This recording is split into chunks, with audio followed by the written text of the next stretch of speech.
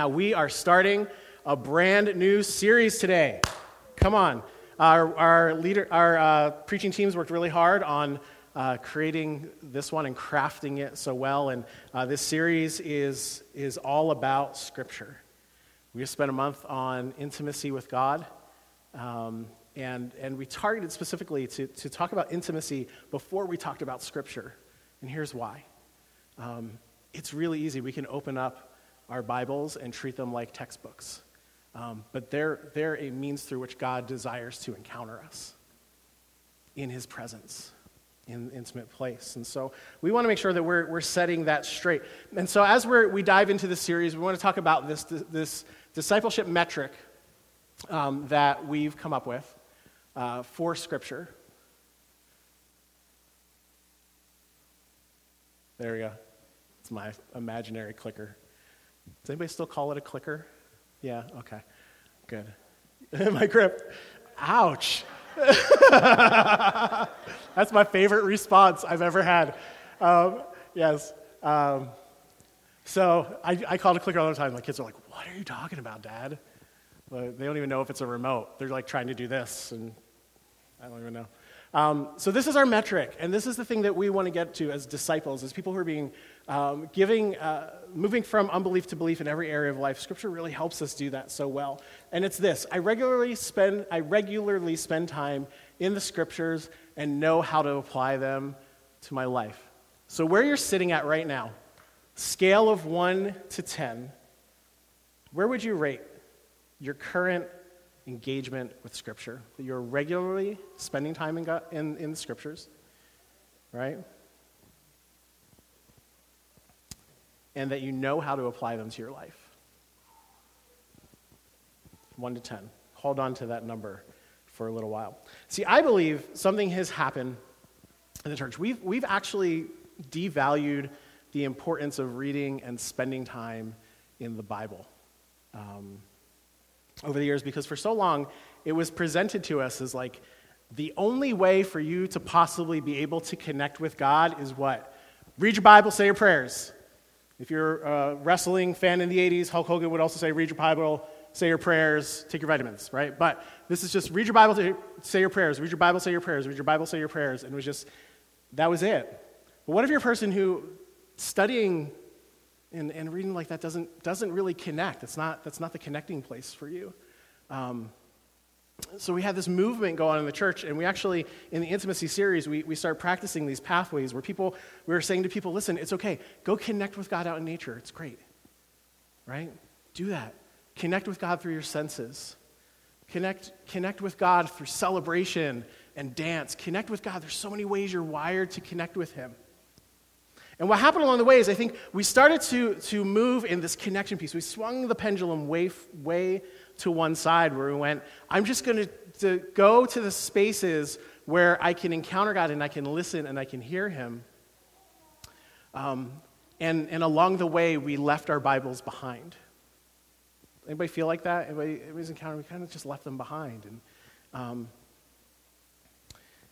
I think that our best practice will lie somewhere in the middle. And I'm hoping through this series, we see that pendulum just settle right back in the middle again, where through intimacy, the intimacy that we were learning last time, that we were practicing in our communities. And by the way, it's been so encouraging to hear the stories of how people have been reconnecting with God in His presence through our river communities. Person after person, I've heard story after story. It's been great. But it's in His presence that God speaks through Scripture, right? It's in His presence that He speaks to us through Scripture. And so we want to make sure that we're both pursuing Him in His presence, and we are bringing our Bibles in there with us. So as we kick off the series, there are 3 ways that I want us to think about our engagement with Scripture. And there are these 3. And so the first is this. I'd like for us to view Scripture as the path of blessing. All right, the path of blessing.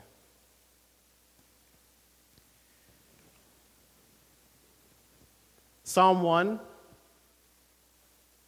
1 to 3, it's only a 4-verse psalm. but we're going to hone in on these. Psalm 1 says this. It says, "Blessed is the one who does not walk in step with the wicked, or stand in the way that sinners take, or sit in the company of mockers, but whose delight is in the law of the Lord, and who meditates on his law day and night. That person is like a tree planted by streams of water, which yield its fruit in season, whose leaf does not wither. Whatever they do prospers."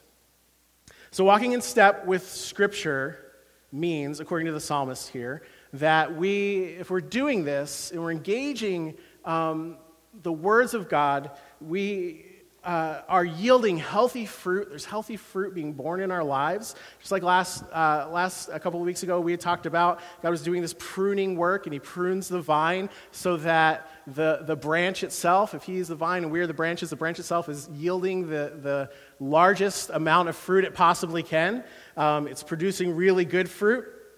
And so we're yielding this healthy fruit. And the Scripture helps us do that. It actually says that Scripture will lead to prosperity in our lives. Or actually, let me help us rethink about that a little bit. I think it reframes prosperity for us because it grounds it in what God says about what a prosperous life looks like.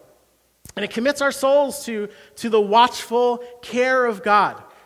So our posture coming into it then, as the psalmist says, is we come with delight as we meditate. And by meditate, we don't mean like Eastern meditation where we're trying to empty our minds of everything. That's not the meditation that Scripture talks about. Scripture talks about a meditation that is the filling of your mind.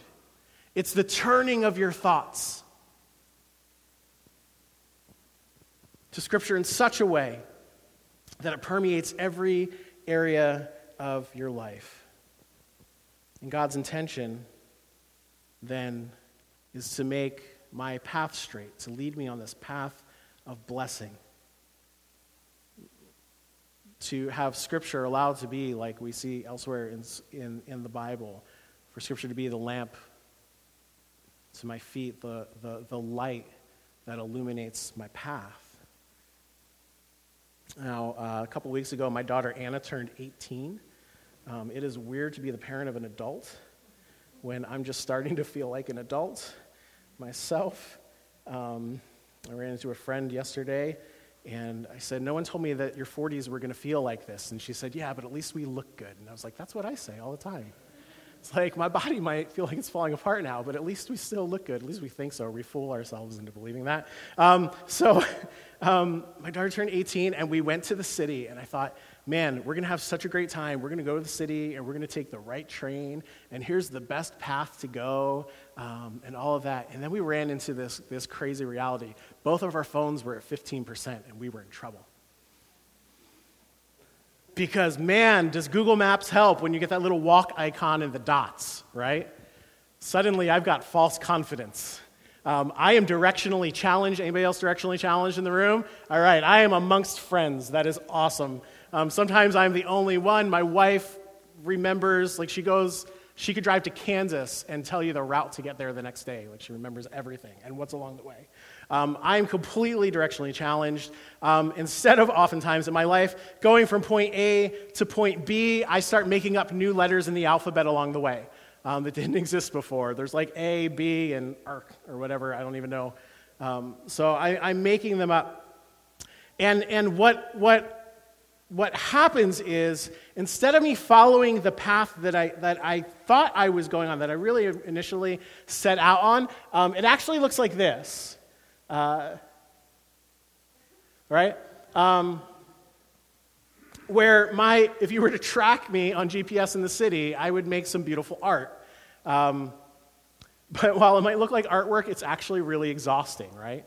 If you get lost somewhere and you get turned around and you go 3 blocks in the wrong direction, you usually have to go like 6 to get back, right? Because you got to go north, and I don't even know which way north is most of the time. So, but it can be really exhausting. And I think we can all be really directionally challenged, especially as it goes in our spiritual lives, especially as it comes to Scripture. Because so many times my approach to Scripture is, okay, Jesus, I'm going to sit down and speak to me. All right? Next time you go, you're like, this looks good, speak to me.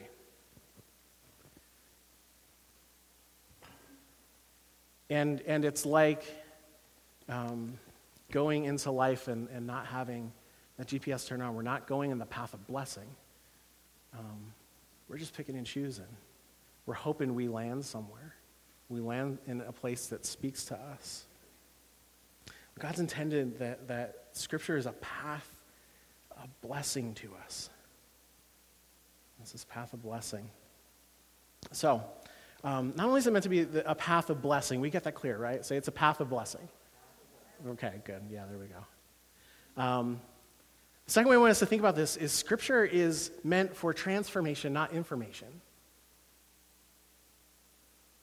As we engage Scripture, it's meant for transformation, not information. I love to read. I was a history major in college. I love to read history. I love to read long, boring books that overly describe battles. You know what I mean? And all these things. I love diving into it. I read a lot for information. I think we're trained to read for information. All right? When you're in school and even when you're in college, you're always reading because there's some kind of an exam that you don't want to fail. And when we come to Scripture and we treat it the same way, we're like, I got to read this so that I get all the answers right? So that I don't fail the test.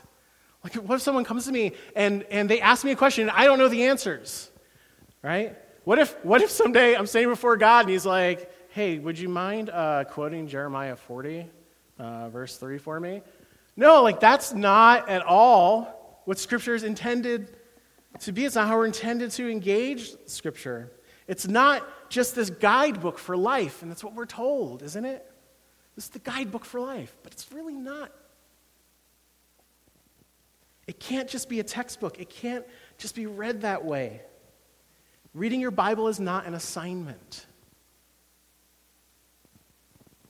It is the primary source through which the Holy Spirit transforms me by renewing my mind while at the same time speaking to my heart.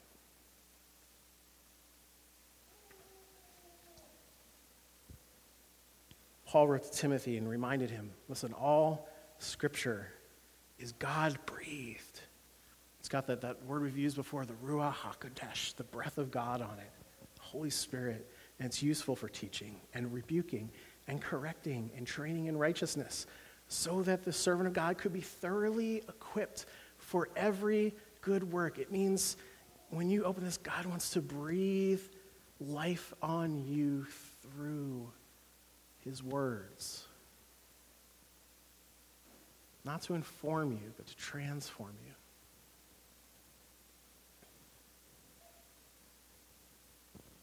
Great reminder. A quote that I've heard time and again is, when I open Scripture, it's not to read the Bible, it's to let the Bible read me. To allow myself to come to it with an open heart, an open mind, and open ears, to allow God to speak to me, to make me new. Not to study for the test. Third way I want us to think about Scripture, not just that it's the path of blessing, or not just that it's about transformation and not information, is Scripture is about revelation and not rules. It's about revelation and not rules. Simply put, not a rule book. How many of us engage Scripture going, or we stay away because if we feel like we know what the rule is, we're going to break it. And we're just fearful. We become afraid of Scripture. Has anybody ever been afraid of Scripture? I've been afraid of it. I've been afraid to open my Bible because I feel like I can't live up to it. None of us can. That's not the point. The point isn't whether or not you can live up to this. The point is Jesus lived up to this. And it's the means through which God has revealed himself and his love for humanity through Christ. It's just a beautiful moment after the resurrection where Jesus is setting things straight regarding Scripture. Because even his disciples at this point, they're still trapped in living this way where their lives were all about the rules. And now Jesus is gone, and they're in this struggle of like, what do we go to now? What do we do now? And in Luke 24, he starts talking to them about it. And it says, and beginning with Moses and all the prophets, he explained to them what was said in all the Scriptures concerning himself. See, if Scripture is about revelation and not rules, then it's not about how to live or giving us a new law to follow. Jesus is stating that the very foundation of the Scripture, the very foundation of the Scriptures, is the revelation of Jesus throughout them. From Genesis 1 to Revelation 22, Jesus is on every page, and he's seeking to reveal himself. And when our focus is on gauging Scripture,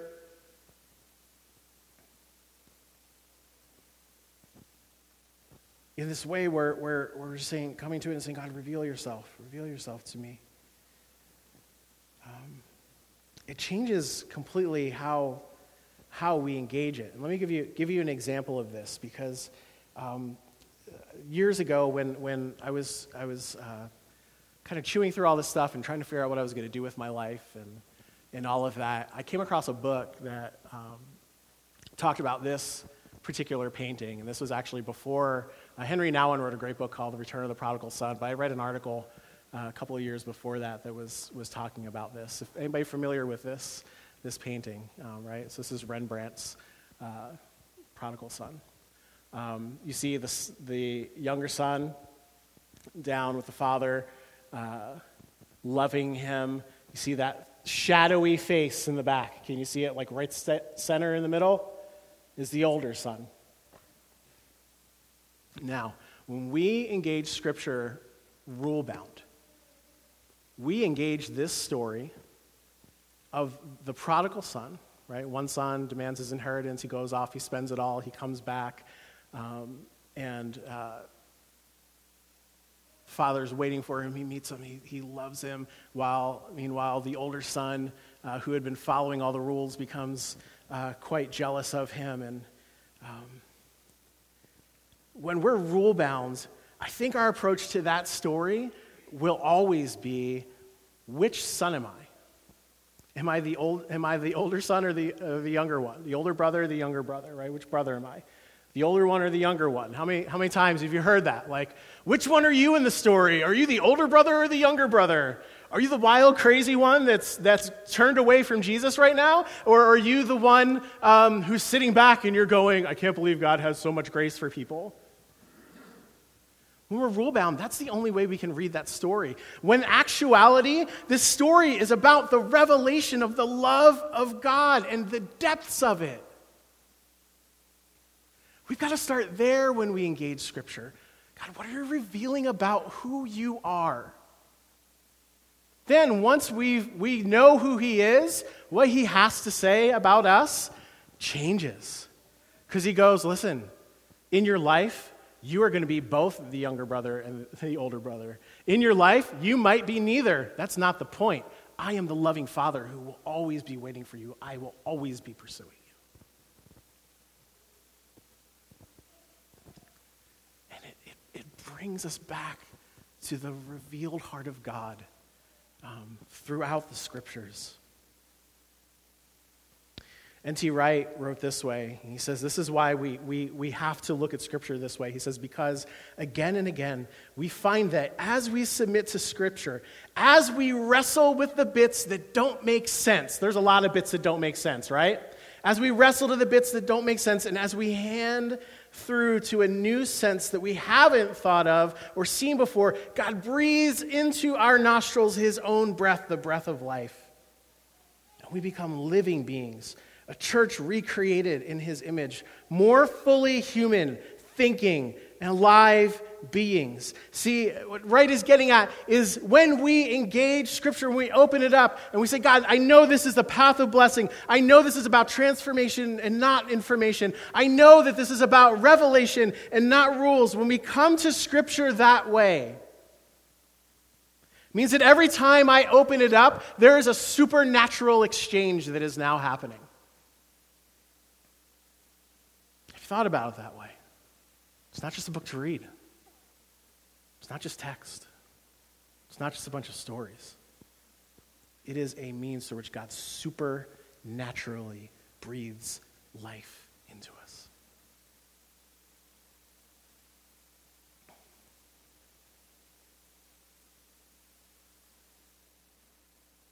If I'm not engaging it that way, if I open up Scripture and I'm not experiencing this supernatural change, then it's possible that's because I'm reading it one-sided. It's about me and what I can get out of it. It's about me. And instead of trying to pull something out of it, when I come to it,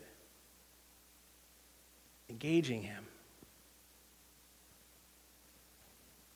he starts pulling stuff out of me.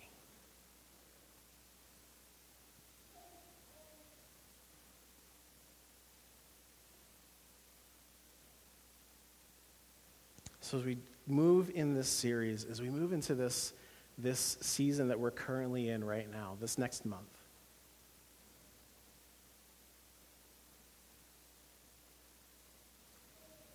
could we approach Scripture maybe in a different way than we have before?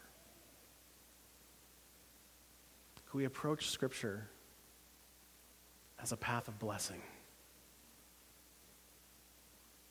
Could we approach Scripture not for the information contained in it, but for the opportunity to be transformed? Could we approach Scripture not for new rules to live life by, but to see God revealed?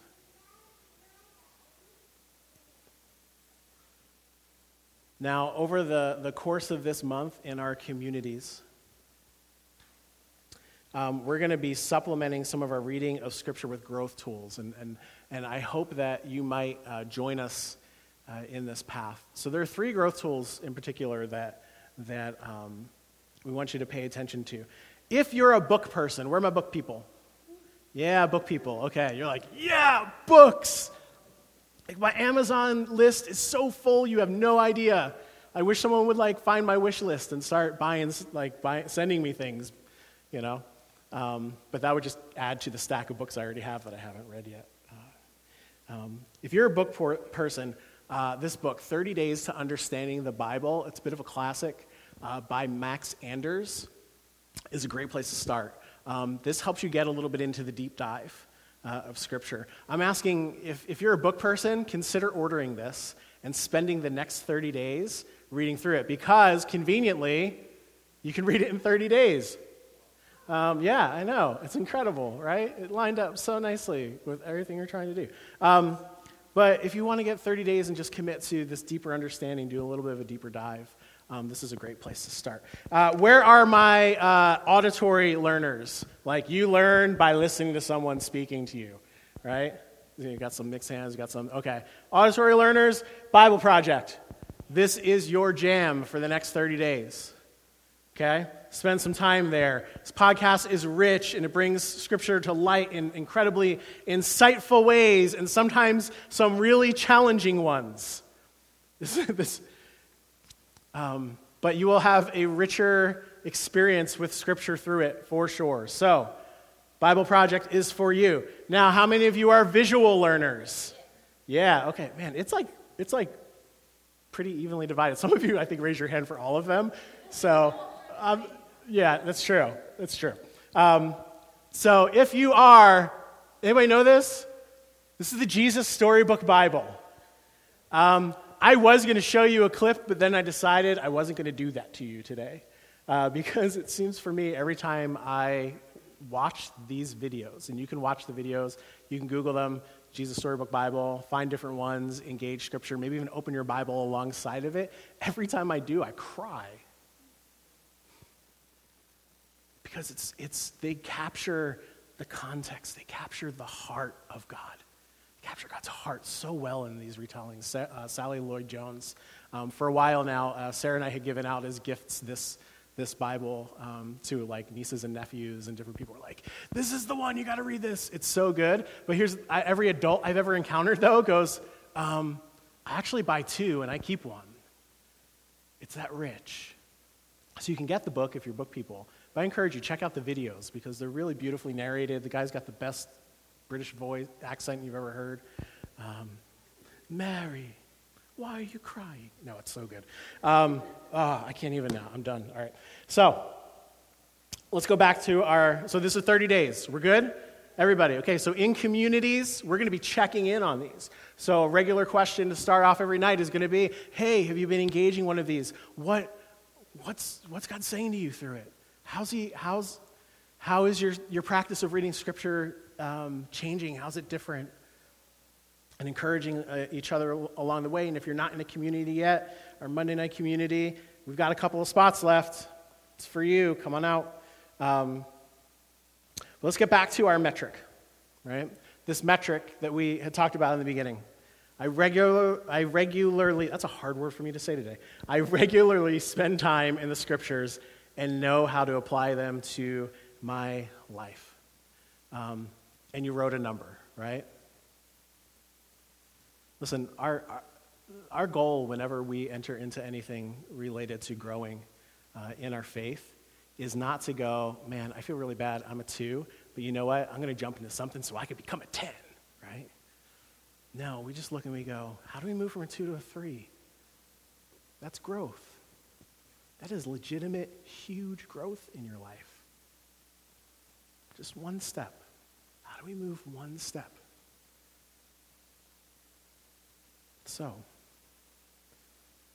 I'm going to ask, would you commit to engaging Scripture in God's presence for the next 30 days?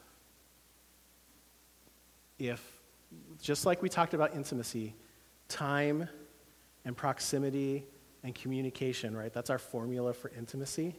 Then we need to make time.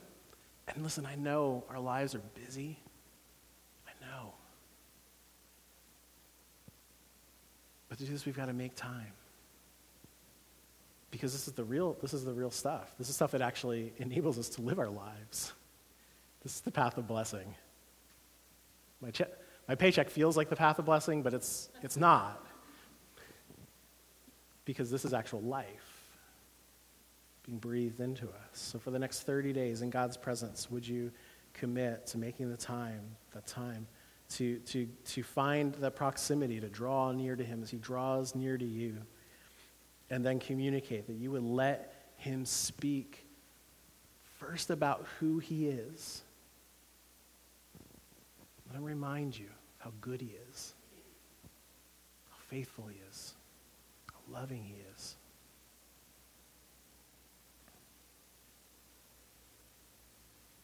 So that we can continue developing a level of intimacy with him that will just make us different.